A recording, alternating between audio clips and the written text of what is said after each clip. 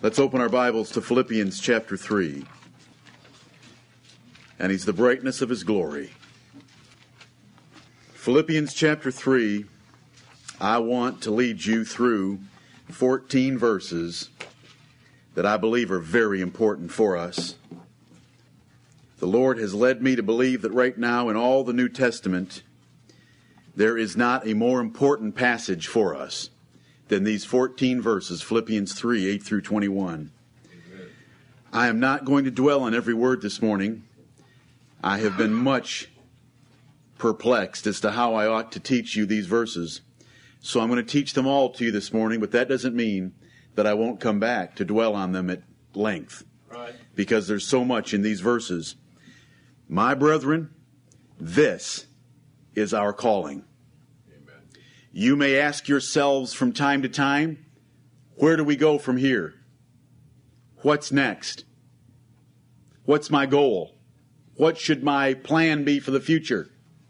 Where does the Lord want me to head? What direction do I head in? A true child of God wants to know what he should be doing next. This is it right here. This is it. This is the perspective of the righteous. Oh, Christian, hear me this morning. In this passage, we have described the greatest contrast. We have pressing saints and belly worshipers. Right. And you cannot be in between. You are a pressing saint or you are a belly worshiper. And so we have set before us here the Holy Spirit's perspective of how we should be living the rest of our lives. I believe it's the most descriptive passage in the New Testament detailing the Christian life for mature saints. As we look at these verses, we're going to see an underlying figure throughout, and that is a race. Not once, not twice, but several times, we're going to see a race, and we are in a race. When Paul got to the end of his life, he said, I have finished my course. He knew that his life had been a race. He said that he ran in 1 Corinthians 9, 24 through 27, knowing that only one man could win the prize. He ran with the same perspective that carnal men run, and that is, there's first place and there's losers. Right. And he wanted to win the race that God had given him. And so in these verses, we're going to see several references to a race. We think of our brother Paul as probably the most spiritual man of the New Testament. He knew Christ better. He labored more diligently for him. And yet we're going to see that Paul was still pressing. He was a pressing saint. He never backed off. And do you know what he's going to tell us in here? That we're to have the same mind that he has. Right. The same mind that he had. We're to be pressing. And he says there's another mind. And it's the mind of carnal Christianity, which are belly worshipers that we're not to have. This passage tells you what you ought to do with the rest of your life. When you get up in the morning and you think of those words, today is the first day of the rest of your life. I hope that in light of those words, you'll think, this day I should be using to practice Philippians 3, 8 through 21. He's going to show us that we should follow human examples, and he's going to be the chief one of them. He's going to give us perspective and direction for living. I can't imagine a sermon more important for you or for me than Philippians 3, 8 through 21. There is no congregation of the Lord Jesus Christ without its belly worshipers. Right. And that is true here also. May the Lord save us. Amen. Philippians chapter 3. Let me read it all to you. Today is to be a superficial study of it for you to get the whole message. And if and when I come back to it, we will go into every word, but I don't want you to be lost examining the trees so that you miss the shape of the forest. Amen. I want to read these 14 verses to you. Yea, doubtless, and I count all things but loss for the excellency of the knowledge of Christ Jesus my Lord, for whom I have suffered the loss of all things, and do count them but dung, that I may win Christ, and be found in him, not having mine own righteousness, which is of the law, but that which is through the faith of Christ, the righteousness which is of God by faith, that I may know him and the power of his resurrection, and the fellowship of his sufferings, being made conformable unto his death, if by any means I might attain unto the resurrection of the dead. Not as though I had already attained, either were already perfect, but I follow after, if that I may apprehend that for which also I am apprehended of Christ Jesus. Brethren, I count not myself to have apprehended, but this one thing I do, forgetting those things which are behind, and reaching forth unto those things which are before, I press toward the mark for the prize of the high calling of God in Christ Jesus. Let us therefore, as many as be perfect, be thus minded. And if in anything ye be otherwise minded, God shall reveal even this unto you. Nevertheless, whereto we have already attained, let us walk by the same rule. Let us mind the same thing. Brethren, be followers together of me, and mark them which walk, so as ye have us for an example. For many walk, of whom I have told you often, and now tell you even weeping, that they are the enemies of the cross of Christ, whose end is destruction, whose God is their belly, and whose glory is in their shame, who mind earthly things. For our conversation is in heaven, from whence also we look for the Savior, the Lord Jesus Christ, who shall change our vile body, that it may be fashioned like unto his glorious body, according to the working whereby he is able even to subdue all things unto himself. Amen. May the Lord bless the reading of his precious word. Amen. These verses describe your life the way that it should be from this day forward. My life, the way that it should be from this day forward. Pressing in a race to obtain and win Jesus Christ and to reach the resurrection of the just. And to avoid that horrible calamity that there would be in the churches of Christ, belly worshipers, whose God is their belly. And what is the simple description of a belly worshiper? They mind earthly things. Right. May God save us. Yea, doubtless. He doesn't have any doubt about this subject matter, does he? In the first 7 verses of Philippians chapter 3, Paul has warned the Philippians, a good church, a church that has very little in the way of rebuke in its 4 chapters. He has warned them of the Jewish Judaizers that would come and try to destroy their liberty in Christ. He has said to beware of these, the concision, to beware of these dogs. Philippians 3:2. He says, for we're the circumcision. We're Jesus Christ. And if any of them think that they can trust in the flesh for their salvation, I can trust more than anyone. Because look at my attainments. And then he lists them in verses 4 and 5 and 6. But he says in verse 7, but what things were gained to me, those I counted loss for Christ. Everything that I used to trust in for my salvation, everything that I used to trust in to please God, I now counted all loss. And I had more to rest on than any Judaizer ever had. But I counted all loss. And so he sets up the greatest example of putting down the Jewish system of worship and of trusting in the law for righteousness by saying, I had more of it than anyone, but I've counted all loss because there is the true source of righteousness that's been revealed, and that's the Lord Jesus Christ.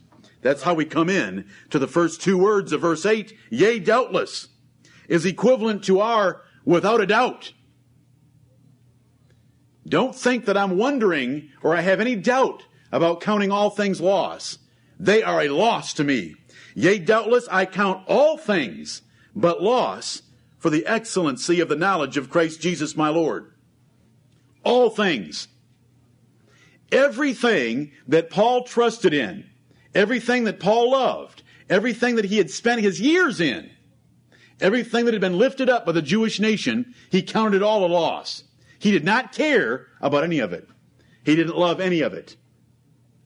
It was all a loss to him, and he calls it an exchange for the excellency of the knowledge of Christ Jesus my Lord. He calls knowing Jesus Christ something excellent. Something excellent. Is it excellent to you? Is it so excellent to you that you would fit the words of our Lord Jesus Christ when he said about the kingdom of God and the kingdom of Christ? He would say, the kingdom of heaven is like unto a treasure hid in a field, the which when a man hath found, he hideth, and for joy thereof goeth and selleth all that he hath and buyeth that field. Again, the kingdom of heaven is like unto a merchant man seeking goodly pearls, who, when he had found one pearl of great price, went and sold all that he had and bought it. That's the Spirit of Jesus Christ, and that is the Spirit of Christ teaching us that the kingdom of heaven is like unto that. It is that precious. It is that excellent. And so Paul counted all things lost for the excellency of the knowledge of Christ Jesus his Lord. He wanted to know Jesus Christ. And it wasn't bare head knowledge. It wasn't just an accumulation of facts. Right. He wanted to know him experimentally. And by experimentally, I mean intimately and personally. And he wanted to know him by living the same way that he lived. He wanted to share in his sufferings. He wanted to share in his life. He wanted to share in his spirit. He wanted to share in his perspective on things. That's what he meant by knowing Christ. Not just an accumulation of facts, but more than that. To know that he was one with Christ in his purpose for living, in the way that he was willing to mortify his flesh, the way that he was willing to suffer for the cause of Christ. Right. Christ was excellent to him. And brethren, we must be like Paul. We must be thus minded. Amen. And if we're not, we have got to go to God and beg him to save us, to deliver us from our minding earthly things, and to restore unto us a sense of pursuit of Christ and an appreciation for him that will make everything in this life pale. You have within you a default mode. Every one of you, and I have it also. Right. The minute we stop pressing, we're out of the race. The minute the things of Christ are no longer excellent to us, we are belly worshipers because we have a flesh that craves the things of this life. And so the minute that we stop our praying, our meditating, our reading, and our seeking Christ and our singing, there we go. Because we've got a default mode that automatically takes over. And so we have got to look at a passage like this and say, Lord, I want this. And it's what I want for all of you. You cannot relax. We're in a race. Have you ever heard of a race that you can relax in? You say, you're putting such a burden on me this morning. Oh, no, I'm not putting a burden on you. I'm laying up a crown of righteousness for you. Amen. And showing you that it's at the end of a course. Right. And the only way that you can have any confidence that there's a crown laid up for you is to pursue it like Paul did. There is no evidence any other way. None. If you're not a pressing saint, you are a belly worshiper, and God is your belly, and your end is destruction. You say, well, what about carnal Christians? How do you know which carnal Christians have their names written in the book of life? Right. A carnal Christian looks like a worldling, looks like a belly worshiper, looks like someone whose end is destruction. We have a default mode, and we've got to hate that default mode and despise it and ask God to help us and never feed it and seek those spiritual things that are above so that we can press after Christ and count his knowledge to be excellent to us. I know what it's like to live. I know that you're going to leave this place and be bombarded with millions of things to take away your attention from Jesus Christ.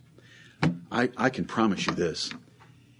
In the day of the resurrection, it's described down here in verse 11 that Paul wanted to attain to the resurrection. You are not going to think about anything in your life. Right. And do you know what our deceitful hearts do about the things of our lives? Here is how your deceitful heart works. Here's how my deceitful heart works. My earthly things are better than your earthly things. Amen. Take that. Take that. My earthly things are noble. Your earthly things are stupid. My earthly things have value. Your earthly things are dumb and worthless. And we go through a lot of thinking like that, intuitively, unconsciously, consciously, vigorously. We even speak it sometimes. And you know what? All of it is trash. Amen. All of it is dung. The heart is so deceitful, it convinces us that our earthly things are noble and they're part of godliness. But no, they aren't. Godliness is all wrapped up in the Lord Jesus Christ. Amen. And if you're not seeking His knowledge and considering the knowledge of Him, and I mean experimentally knowing Christ and understanding His sufferings, being willing to suffer with Him, knowing that He gave up everything in order to die on the cross, so we're willing to give up anything and to mortify our flesh for Him. That's what I mean by experimentally knowing Jesus Christ. Craving Him personally and intimately. Not just being able to quote me 20 or 40 Bible verses about Him.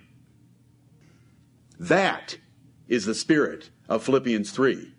There is no place for anything of this life, no matter how noble you think it is. He goes on to say, for whom I have suffered the loss of all things, and do count them but dung, that I may win Christ. I want you to notice that he used the word suffered. He suffered the loss of all things. Right. When we give up things, it is a suffering. There's a price to pay. The Lord Jesus Christ just wants to know, do we love Him enough to pay the price? Right. We have all been brought into this world with empty slates, and our little mommies and daddies, and I say that with due regard, have helped us fill our slate with things.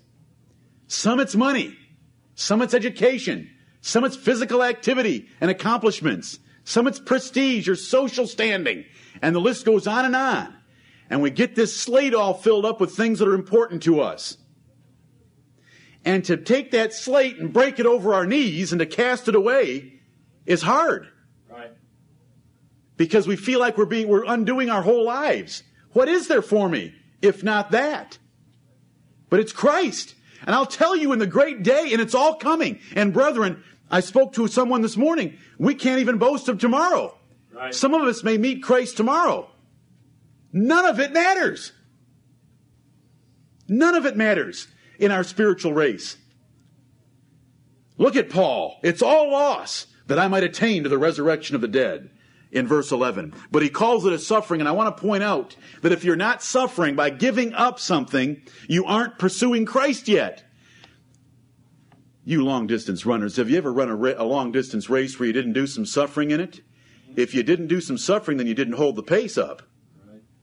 If you're holding the pace and you're pressing for the prize, there's some suffering involved in a long-distance race. And we better be looking for what in my life is cheating me, is distracting me from running. In a race, one of the simplest rules is quit looking at the runners around you or being distracted by anything beside the course. Keep your attention focused on the course and keep running. When you see somebody looking around and checking, they are a loser.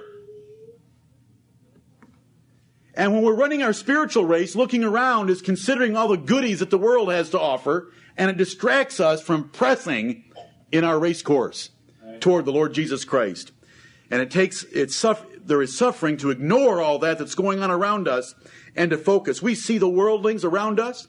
The Bible says about them, and it's so true, God is not in all their thoughts. Amen. Right. And we know that. And they never think about God at all. And they're prospering. That is distracting. But forget it, brethren. There is a great day of equalizing coming, and it's called the day of the resurrection and the day of judgment. And so we suffer the loss of things gladly for Christ and do count them but dung. And whether anybody would think that's politically correct or pulpit correct or not, I want to tell you something about the God that you worship. These are the words chosen by the Holy Ghost. Amen. Not by Paul, by the Holy Ghost. Amen. That in comparison to the Lord Jesus Christ and the excellent things of knowing Him, everything of this life is dung. Amen. Translate it any way you wish into your 20th century version. And he says, it's all done that I may win Christ. That doesn't mean to beat Christ. That doesn't mean to get Christ as your prize. It means to get Christ's approval. When we try to win someone, we know what we're talking about. When we try to win someone, we want them to approve of us and to love us and to favor us and to accept us. And we want to win Jesus Christ by pursuing Him so that we get His approval and His acceptation in that great day. Oh, brethren, to hear the words, I never knew you, that is not winning Christ. And the only way we can ever know that we'll hear, well done, thou good and faithful servant, is to press in the race. Because if we're not pressing, how in the world do we deserve the words, well done? Right. We'll never deserve them apart from His grace. But He's given us His grace for us to use it diligently. That I may win Christ. He wanted to win Jesus Christ. To approve of Him, to accept Him, and to give Him and to fulfill the hope of eternal life that He had promised Paul. And be found in Him. This is going to explain winning Christ. When I stand before Christ, I want to be found in Him. How do we get in Christ? It's one of our memory verses for this week. According as He hath chosen us in Him. In Him. Right. God's chosen us in Jesus Christ before the world began, that we should be holy and without blame. I would like to meet the great judge of all, holy and without blame, wouldn't you? Amen. Amen. Holy and without blame. Do you know what without blame means? There's nothing that He can lay to your charge because He's justified you. That's to be found in Christ in that great day. Nothing hindering you from heaven. Nothing. And that's because of God's sovereign choice and election. Be found in Him, not having mine own righteousness, which is of the law, which the Judaizers all trusted in that they were keeping the law well enough to earn the favor of God. But He says, I want to be found in Christ, not having mine own righteousness, which is of the law, but that which is through the faith of Christ. Your righteousness is dependent upon the faith and the works and the faithfulness of the Lord Jesus Christ. Right. This faith right here is Christ's obedience on your behalf. When the Bible says, for as by one man's disobedience many were made sinners, so by the obedience of one shall many be made righteous. That's the righteousness that we want. And that righteousness is by the obedience of one, and faith is obedience. Jesus Christ was faithful on our behalf. If you don't think Jesus Christ was faithful, you haven't read your Bible. Go back and start at Psalm 22 and read all the way through the end of the Bible and see about the faithfulness of Jesus Christ in going to the cross for us. He trusted in God. His enemies knew it and accused Him of it. The Bible says He trusted in God. Read what He said on the cross, which I've taught to you recently. He had great faith and great obedience. He believed everything God had written. He kept all of His commandments. He believed all of His promises. That His soul would not be left in hell, nor His flesh see corruption. He believed it all. He had great faith, and that faith drove Him to perfect obedience. And that perfect obedience is the condition and the meritorious cause and basis and the instrumental reason for our righteousness, and there is no other. Amen. It's not our faith. Right. Our faith doesn't add one whit to our righteousness. If our righteousness depends on our faith, there's no one going to heaven. No one. All our faith does is perceive, recognize, understand, and believe the righteousness that has been given to us freely by the faithfulness and obedience of Jesus Christ. And that's contained here also. Because Paul wanted to be found in Jesus Christ in His righteousness, which was by His faith, the righteousness which is of God by faith. It's a system of faith versus a system of the law. But the system of faith, all it is God justifies the ungodly. Right. The Bible doesn't say that God justifies the faithful. It says God justifies the ungodly. That's what we believe. Amen. God justifies the ungodly by the faith and obedience of Jesus Christ. I don't want to turn very many places, but I want to turn just to one. Galatians chapter 2. I want to show you how our faith and his faith come together. It's shown in other places also, but Galatians 2:16 is it's a long verse, but it explains this whole thing well. In the early church, because many of them were converted Jews, they were still putting their confidence in the law of Moses and circumcision in order to be saved. And so Paul spends so many of his chapters undoing their foolish ideas. He says in Galatians 2:16, knowing that a man is not justified by the works of the law, but by the faith of Jesus Christ. Now we believe every word of God is pure. Right. If you still have a little part of you that looks into Galatians 2:16, you need to get a tape from 3 weeks ago, a message entitled Every Word of God is Pure. If you still have a problem after that, then go to the sermon following that, and then the one from last week. We believe every word of God is pure. There isn't a mistake here. The faith of Christ should not be faith in Christ. Amen. It is the faith of Jesus Christ. Knowing that a man is not justified by the works of the law, but by the faith of Jesus Christ. Even we have believed in Jesus Christ, that we might be justified by the faith of Christ, and not by the works of the law, for by the works of the law shall no flesh be justified. The reason we believe on Jesus Christ is in order to lay hold of, recognize, perceive, and get for our confidence the righteousness and justification that came by Christ's faith. There is a place for our believing. It's for our soul satisfaction, our soul assurance, our confidence that when that great day comes, and it's coming, we'll be found in his righteousness. That's why we believe in Christ, that we can be justified by his faith. We don't add to his faith, and ours is not a condition for it being applied to us. You've been justified since you were elected. Because everything in the mind of God is a chain that you can put it all in the past tense. For whom he did foreknow, he also did predestinate. Are both of those in the past tense? Yeah, I think so. And whom he did predestinate, them he also called. And whom he called, them he justified. And whom he justified, them he also glorified. Now, are we glorified yet? But it was written in the past tense because in the purpose and plan of God, it's as good as if it was all in the past tense because it is sure. It's as sure as if it was in the past tense. Amen. Our justification is absolutely sure. Who shall lay anything to the charge of God's elect? It is God that justifieth. That's your other verse for this week. Is it your faith that justifies? No, it's God that justifies. What does your faith do? It lays hold of that justification that was secured by Christ for you so that you can know it, perceive it, believe it, and rejoice in it. Just in the same way, if you have faith in Christ without any works, what are the works for? The works are so that you can know that your faith is a true faith.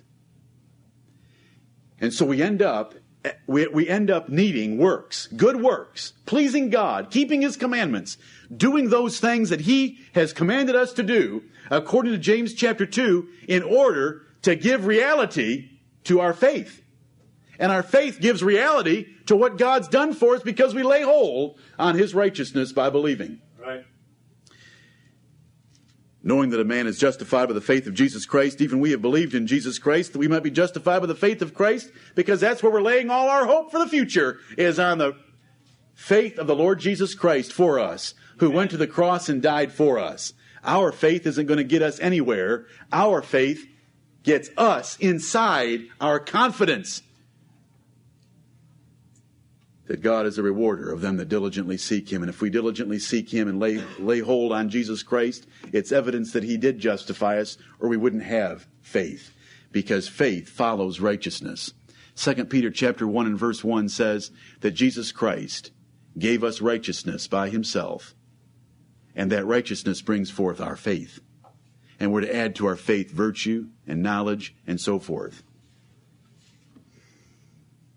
Back to Philippians chapter 3.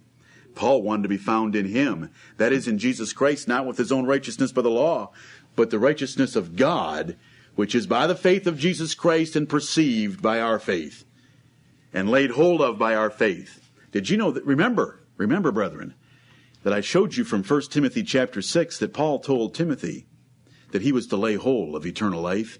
And he told the rich that if they'd be rich in good works and willing to distribute their financial excess, that they could lay hold on eternal life. That's what faith does. It lays hold on justification. Doesn't add a thing to it, doesn't make it real, doesn't complete it, isn't the instrumental cause of it. Right. It just lays hold of it for your own satisfaction, perception, comfort, assurance. Amen. Just like the good works of giving money. If you take any other position about faith, I'm going to force you to take the same position on giving money, and pretty soon we'll be buying indulgences for one another. Right. Because of 1 Timothy chapter 6 that says if you give money, you're laying hold of eternal life. Forget it all. It's all of Christ and it's all of grace. Amen. And we believe that we can be justified by his perfect substitution for us. Oh, brethren, did anybody have to believe in the first Adam in order to be made a sinner? By his disobedience? Did you have to add your disobedience to Adam's disobedience in order for you to be a sinner? Or are you a sinner and condemned because of a covenant relationship with the first Adam? And it doesn't matter whether you believe it or not. And so it is with the second Adam. It's a covenant relationship. The second Adam obeyed for us faithfully. By faith, he believed God, trusted in God, and did everything that God commanded him to do. And by his perfect righteousness, we are saved. He says that I may know him, in verse 10, that I may know Jesus Christ. That is to know him experimentally and personally, and he's going to explain it now, and the power of his resurrection. Paul wanted to know the power of Jesus Christ's resurrection, and he was still pressing for it. That I may know him and the power of his resurrection. The power of his resurrection, according to Ephesians chapter 1, is the same power that raised us from the dead. Right. Spiritual death. What raised Jesus Christ from the grave is the same power that is supposed to be in our life, bringing us to a new life. And to know the power of his resurrection is to live a resurrected life. What we say we're going to do when we're baptized. When we're baptized, we're buried with him, and we're raised in the likeness of his resurrection, that we'll walk in newness of life. We make that testimony when we're baptized. This is our purpose for the rest of our lives. From our baptism forward, we should be increasingly more like Paul. Amen. Right here. That I may know him and the power of his resurrection. That my life reflects a great change made by the power that raised Jesus Christ from the dead. I don't live the way I used to. I live a different way.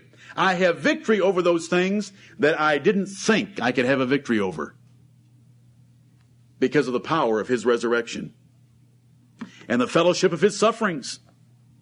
Are you willing to suffer for the cause of Christ? Paul was. We know that, don't we? Right. He was beaten so many times, stoned, shipwrecked, in perils, naked, cold, hungry, in prison. He was willing to suffer. What is your suffering? What suffering have you done for the cause of Christ? Are you willing to suffer? The fellowship of his sufferings. I want to know Jesus Christ. And he's telling you what he means. He doesn't mean memorizing more verses. He means I want to be willing to suffer as cheerfully for the cause of Christ. And every one of us have opportunities to suffer for the cause of Christ, even though we're not led to stakes to be burned to death. We suffer in our marriages. We suffer in our families. We suffer in our church. Whenever we give up things that we want, we can suffer with Christ and be willing to do so cheerfully and eagerly, because he suffered so much for us. Right. He suffered the railing and abuse of sinners against himself and contradicting him no matter what he said or did. And he did that for us. Can we put up with that same form of suffering? And being made conformable to his death, are you willing to die? And I don't even mean dying at the stake. That's too easy. I mean willing to die every day. Dying to self. Being willing to mortify yourself. Put yourself to death. Do you know, he said if anyone's going to try to save their life in following me, they're going to lose it. Right. But if they'll lose their life, don't we usually call that death? If you lose your life for my sake, you'll find it. And that's knowing Jesus Christ. If sometimes you hear me or someone else say, you need to know Christ and seek Christ. What do I mean? I mean what is contained in verse 10. It's just what Paul meant. It's to know the power of his resurrection. Are you living a victorious, resurrected life over sin? Do you have fellowship in the sufferings of Christ by being willing to suffer with him? Do you put yourself to death like he did? He laid down his life for us. That's what it means to know Christ. Because when you're doing those three things, you are in union with Jesus Christ in a personal, intimate, experimental way by going through what he went through. And so it's more than just a knowledge of facts about the person of the Son of God. It's living like him. Because if you live like him, then you are like him. And if you're like him, you're going to be with him for eternity. Right. If by any means I might attain unto the resurrection of the dead. Paul looked at this as the evidence of how you make it to the resurrection of the dead. And remember, everyone is going to be raised from the dead. But there's a resurrection of the just, and there's a resurrection of the unjust, and it's one resurrection. I've preached on that recently from Acts chapter 24. But he wants to be in the resurrection of the just. And this is the route by which he knew, because he was discarding all trust in the law, he was laying hold only of Jesus Christ, and he wanted to live for Jesus Christ. He wanted to win the approval of Christ, and he wanted to live like Jesus Christ with a victorious life, a suffering life, and putting himself to death, knowing that if he did those things, it was the evidence that he would be in the resurrection of the just. We would look at those and say, surely, Paul did all those. And he did. He did them better than we do them. But do you know what he said? He said, not as though I had already attained. I haven't guaranteed to myself that I'm going to be in that resurrection. I haven't fulfilled my course yet completely. Not as though I had already attained. Either we're already perfect, but I follow after. There he is in his race. You see all the runners coming around a curve, and there's Paul in the middle of them. But there's a look on Paul's face that's different than the rest. There's an intensity there and a passion there. He's going to pass those that are around him. He's following in this course that Jesus Christ has laid out. He's laid out this cross-country course, and he's following it with a passion and intensity that he is going to win. I follow after, if that I may apprehend that for which also I am apprehended of Christ Jesus. Christ Jesus reached down and took the Apostle Paul and changed his life and saved him and gave him a calling and put him back down on the ground. And all Paul wants to do is spend the rest of his life to fulfill what Jesus Christ called him to do. And Jesus Christ has called us to do the same thing, to live for him. He's died for us. Can we live for him? It's a race. Right. He says, I follow after. I am continuing to follow this calling that Jesus Christ has given me to win him. I want to apprehend. To apprehend someone is to arrest them or to grab them or to get a hold of them or to seize them. And Paul says, Jesus Christ seized me. I was running wild against God. Didn't know what I was doing. He seized me, arrested me, changed me. And now I want to seize and lay a hold of what he's called me to win. And that's to win his approval and his favor and his blessing and his promise of eternal life by serving him with my whole life. This is no joke. This is eternity. Right. Why did he save any of us? Why did he save us and leave us here? He saved us and left us here that we might live for him. Amen. And we get so distracted with our lives, but Paul followed after that goal that Christ had given him when he put him in the race. He put him in a race and he said, you can run because I've given you my grace. You can run fast because I've given you lots of grace. And the prize is eternal life and my approval. You've been fighting against me, but I'm taking over your life. And he's done that for all of us. He's put us in a race and he's given us the grace that we can win. All we have to do is stay focused on our race. But you've got a heart right now that's trying to get you unfocused while I'm talking. And you're going to leave here, and the whole world is going to try to keep you off of focus. And you're going to come to that day, and it's going to catch you unawares. And there's a Satan out there that doesn't want you in the race at all. Right.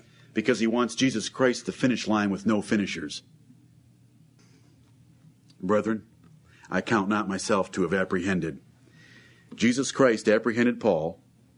He gave Paul a goal that Paul wanted to apprehend. But Paul tells us in verse 13, I don't count myself to have apprehended. But this one thing I do, one thing. I forget those things which are behind, and I reach forth unto those things which are before. When we look back behind us, what are we looking at sometimes? Sometimes we're looking at failures. Was Paul a sinner? Yep. Could Paul have looked back and said, look at how many years I wasted? Is there any productivity in that? No. He didn't look back. Can we look back and see our successes? Is there any productivity in looking back?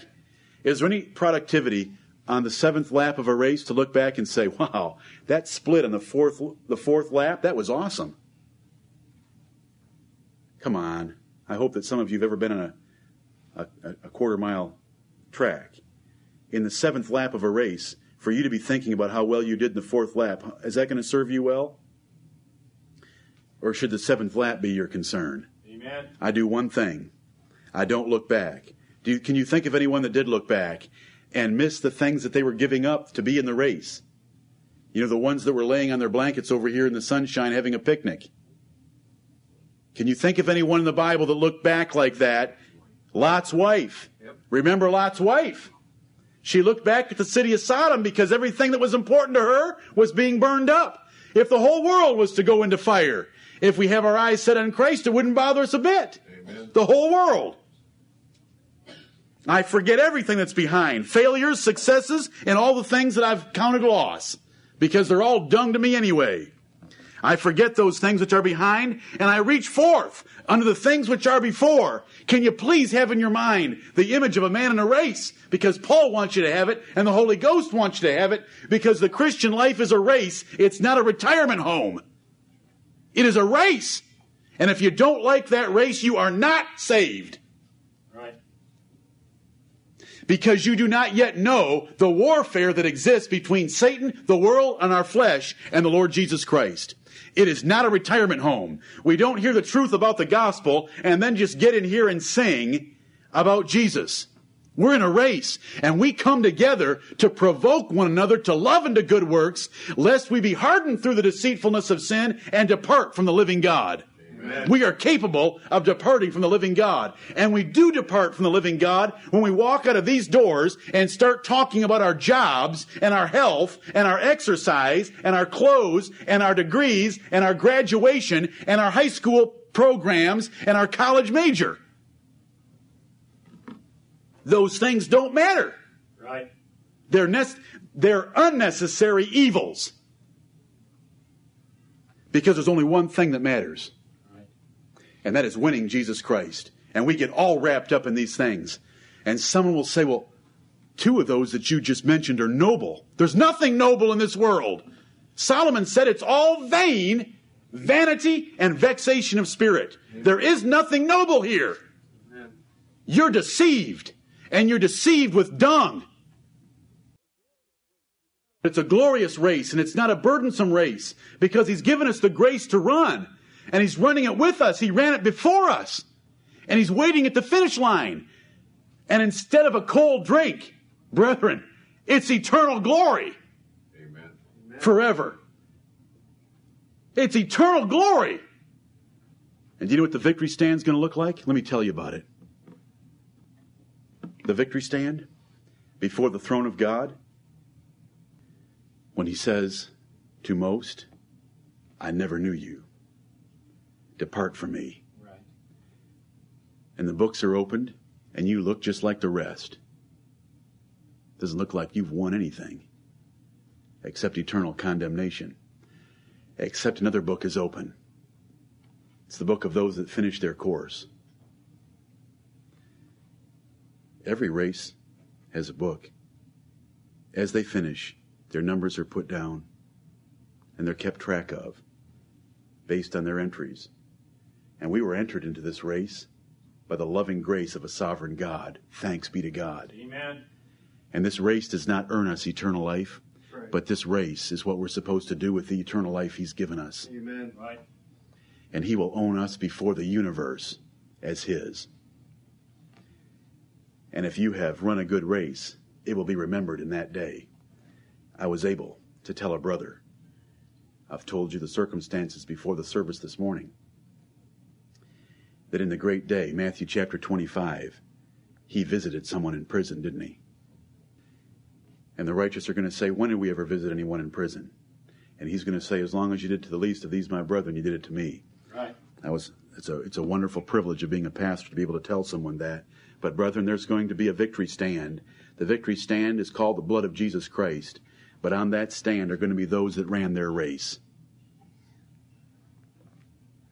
We don't know about anyone else. If you refuse to run the race, or you're so distracted, you're off over here in the woods running into trees.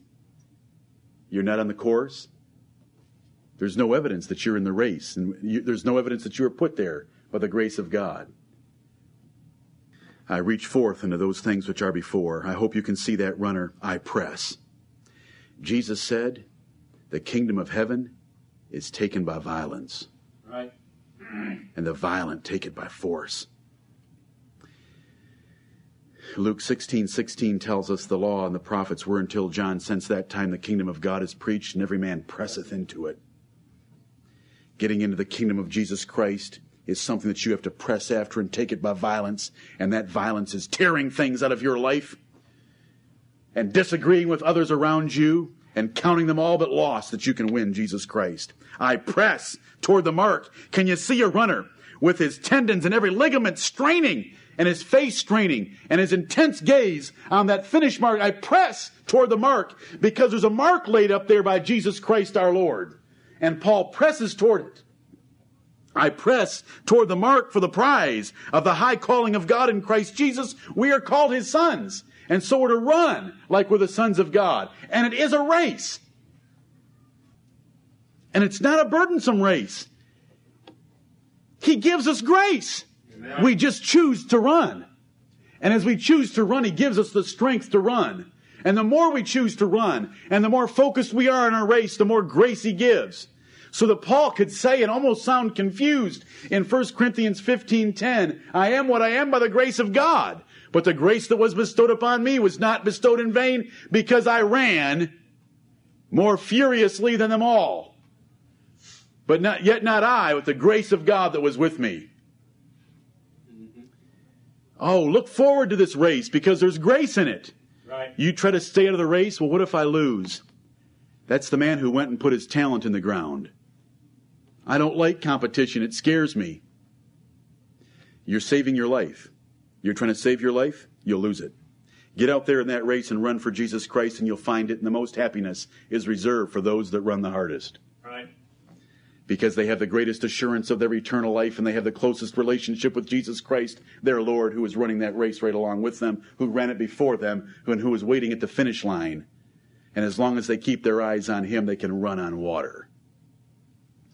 I press toward the mark for the prize of the high calling of God in Christ Jesus. That's eternal life and adoption and being the Lord Jesus Christ. That's the prize. And we're to be running toward it, not just saying, who shall lay anything to the charge of God's elect? It is God that justifieth. That's the legal phase.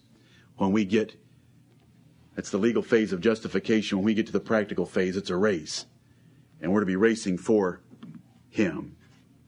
And I love verse 15, brethren. Let us therefore, as many as be perfect, be thus minded. What does it mean? Let us therefore, as many as be perfect, be thus minded. Perfect or spiritually mature. I could take you to 10 verses and show you what the word perfect means. No one's perfect. And Paul has just said in verse 12 that he wasn't perfect. But now he says, as many of us as are perfect. And he means spiritual. There are spiritual members in a church. And those that are spiritual, those that are the closest to being like Paul, let us be thus minded. Right. And what's his mind? His mind is all things lost for Christ. I press in my race to know Jesus Christ, and everything else is dung. Right. And we're all to have that same mindset.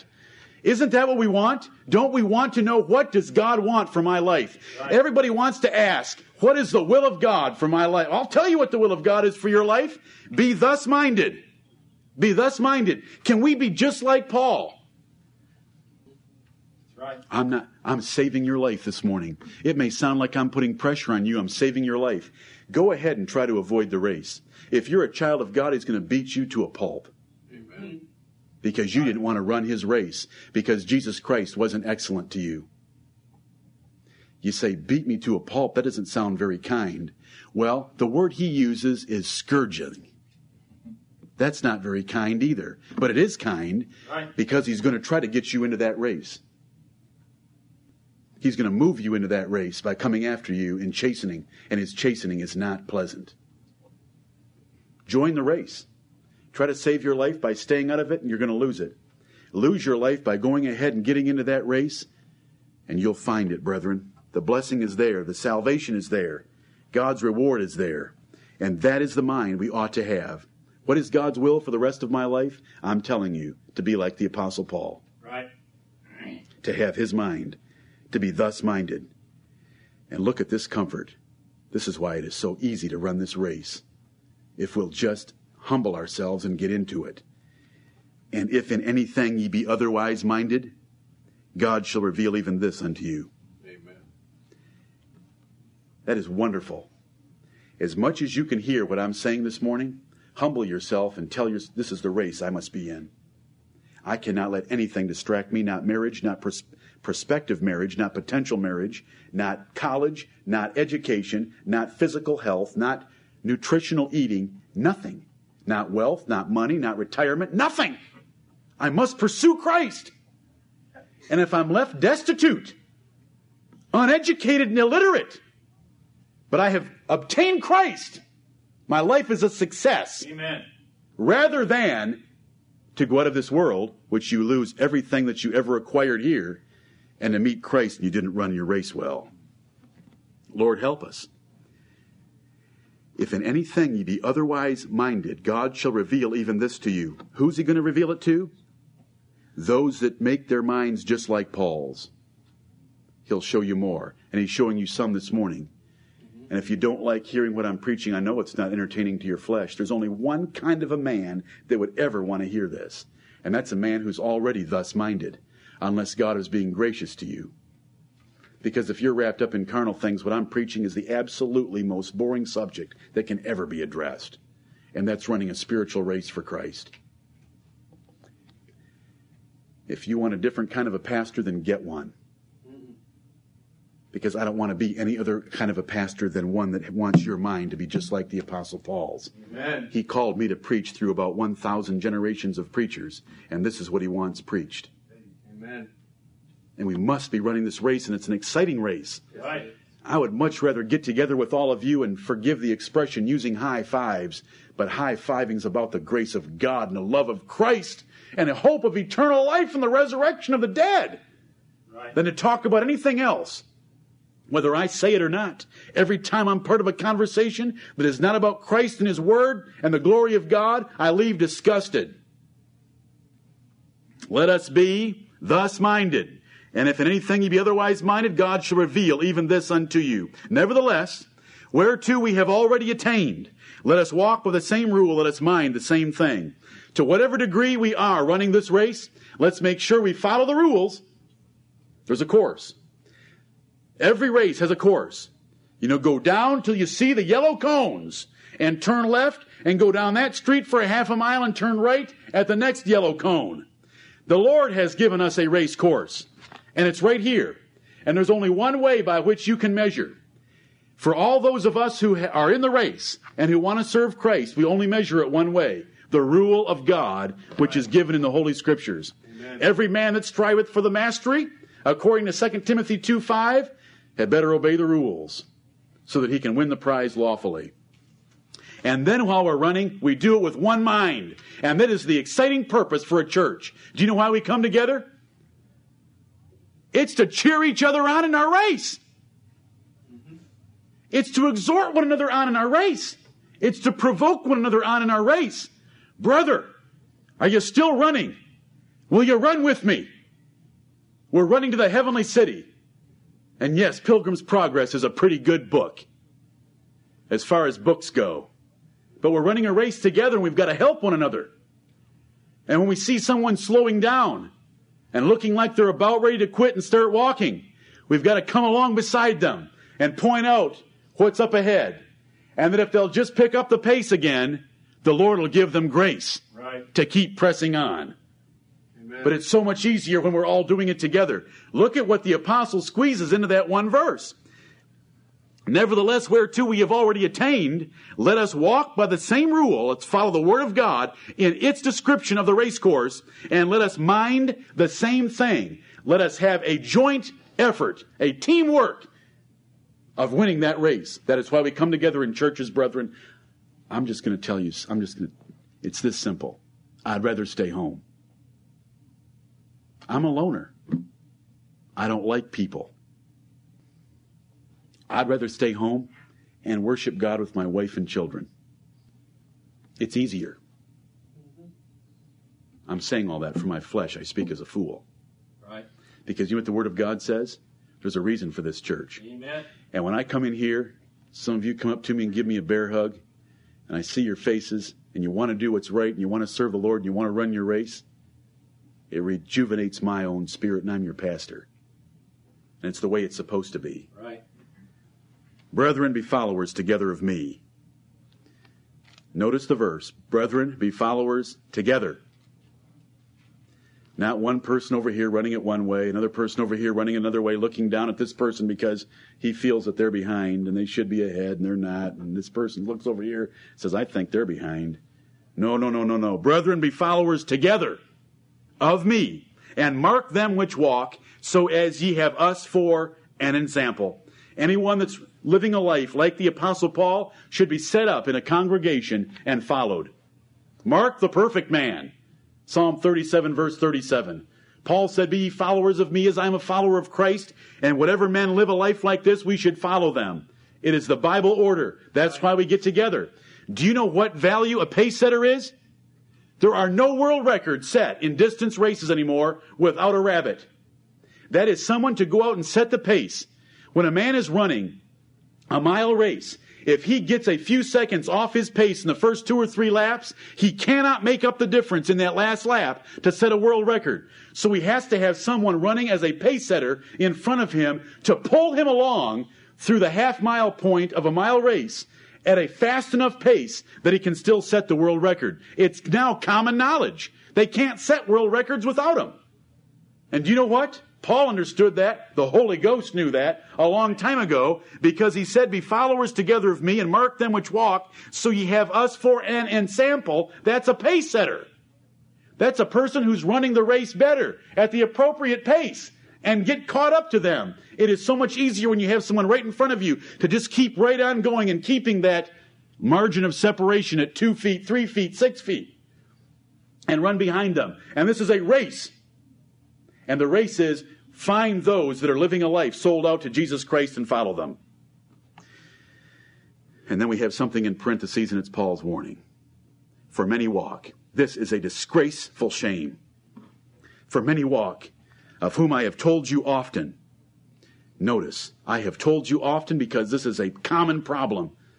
I have told you often, and I now tell you even weeping. While he wrote the words to Philippians chapter 3, verses 18 and 19, he wept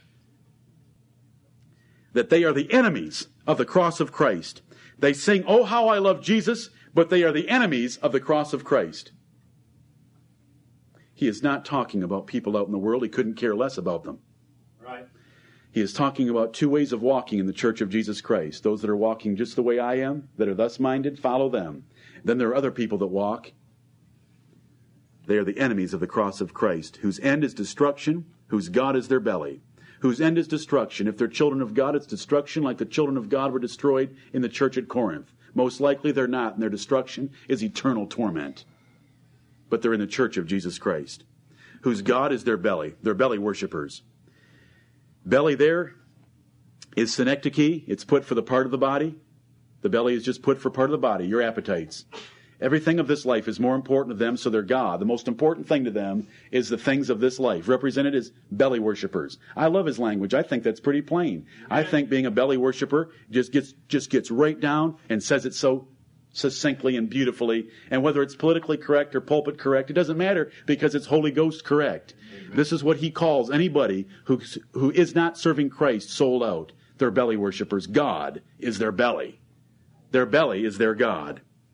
And whose glory is in their shame. They get excited and they are moved and they are passionate about the things that ought to cause them shame. Right. Whose glory is in their shame. And here is the horrible description. Enemies of the cross of Christ. They were so horrible that it caused Paul to weep. He had to spend much time warning the Philippians about them. Their God is their belly, whose end is destruction. And do you know what the definition of these people truly is? They mind earthly things. Right. Anything of this earth. What are the big three? Jeremiah 9. What are the big three things of this earth? Wealth, strength, intellect, education. Three big things. Jeremiah chapter 9. Let not the rich man glory in his riches. Let not the wise man glory in his wisdom. Let not the strong man glory in his strength, but let him that glorieth glory in this, that he knoweth and understandeth me. They mind earthly things. I said it earlier, I cannot say it again. All I can say to you is we all deceive ourselves by saying, my earthly things are noble. There are no noble earthly things. Right. What if a woman was to dedicate herself to raising the perfect family? Is that a noble thing? She ain't taking it with her, and it's not going to help her in the day of judgment. Because what she's got to do is pursue Christ. You say, but shouldn't a woman be a good mother? Of course. But do you know where it is in the list? It can't be seen. It's way down there somewhere. Because at the list is seeking Christ. You show me a woman who's seeking Jesus Christ first, and Jesus Christ is the most, she'll be the perfect mother, and the Lord will be blessing and multiplying all her efforts, and she'll have a wonderful family. Right. You know, the problem is, I'll admit it, the problems in my family are where I got my sight off of Jesus Christ and began to sink in the water. If Jesus Christ is first, the Lord will take care of the rest. And the rest becomes so easy because Jesus Christ is there. But brethren, I must warn you, there are only two things we can be: pressing saints or belly worshipers. What is a belly worshiper? We mind earthly things. How do you know if somebody minds earthly things? They talk about them. They spend their time doing them. They spend their money for them. It's what they get the most excited about. That's minding earthly things. If a woman talks about her family all the time, spends all of her time on her family, spends all of her money on her family, and gets most excited about her family and getting a family picture taken, how precious. And I only ridicule it to make the point that how much better to see that woman talking about Jesus Christ, spending time with Jesus Christ, her money and efforts and energy for Jesus Christ, and being passionately excited about Jesus Christ. Right. That's a different kind of a woman. There's only two women you can be. There's only two men that we men can be. We are pressing saints or we are belly worshipers. There is no other category in here. Mm-hmm. We are thus minded or we are minding earthly things. Paul then concludes by saying, and I love the way he's able to take a parenthetical element of the parenthetical long sentence of verses 18 and 19 and connect verses 20 and 21 to it and connect it back up to verse 17 as to how he lived. For our conversation is in heaven. Right. That doesn't mean we just get together and talk about heaven. Conversation means our manner of life. Right. The way we live is in heaven. All the things of this life are unimportant to us, and heaven is most important, and that's how we live. For our conversation is in heaven. We're told that we ought to set our affection on things above, not on things on the earth. From whence also we look for the Savior, the Lord Jesus Christ. What are you looking for? More children, marriage, better job, promotion, better car, better house, better subdivision. What are you looking for? There's only one thing we ought to be looking for. The rest of it doesn't matter. Is the Lord going to take you a little faster if you're in a better subdivision, in a better house with a better car? No. What are we looking for? from whence also we look for the Savior, the Lord Jesus Christ. That's what we ought to be looking for. For our conversation is in heaven. We live a life that's heavenly, one that's investing on heavenly things. We're laying up our treasure in heaven, where moths and rust and thieves are of no threat. Because Jesus Christ is coming, who's going to change our vile body. That says a lot for bodily exercise and eating right, doesn't it? Right. Who's going to change our vile body, that it may be fashioned like unto his glorious body, according to the working whereby he is able even to subdue all things unto himself. Amen. 3 weeks ago, we had a reminder that our vile bodies are not where we're supposed to put all of our attention. Yep. But we forget very quickly, don't we? And we get wrapped up in the rat race again. And we've got to shed that rat race and run the race for Jesus Christ, looking to heaven, living a heavenly existence, regardless of our circumstances here, not putting our emphasis there, not being earthly minded, being heavenly minded, and thinking of the fact that I am going to die. My job, my money, my car, my house, my wife, my kids, none of this matters. I'm going to die. I'm going to leave them all. I'm not going to take them with me. I'm not going to be able to help them when we stand before the judgment seat of Christ. None of it matters. So I'm going to live for Christ. I'm going to live a heavenly life. And I am waiting for Jesus Christ to appear because he's coming for me. He's going to change this vile body that has this default mechanism that continually takes me away from him so that I have a default mechanism that is pure holiness, righteousness, and singing his praises forever and ever and ever. Amen. That's what we're looking for. Right. Amen. We're to be pressing saints and not belly worshipers. May the Lord bless the preaching of his word. Amen.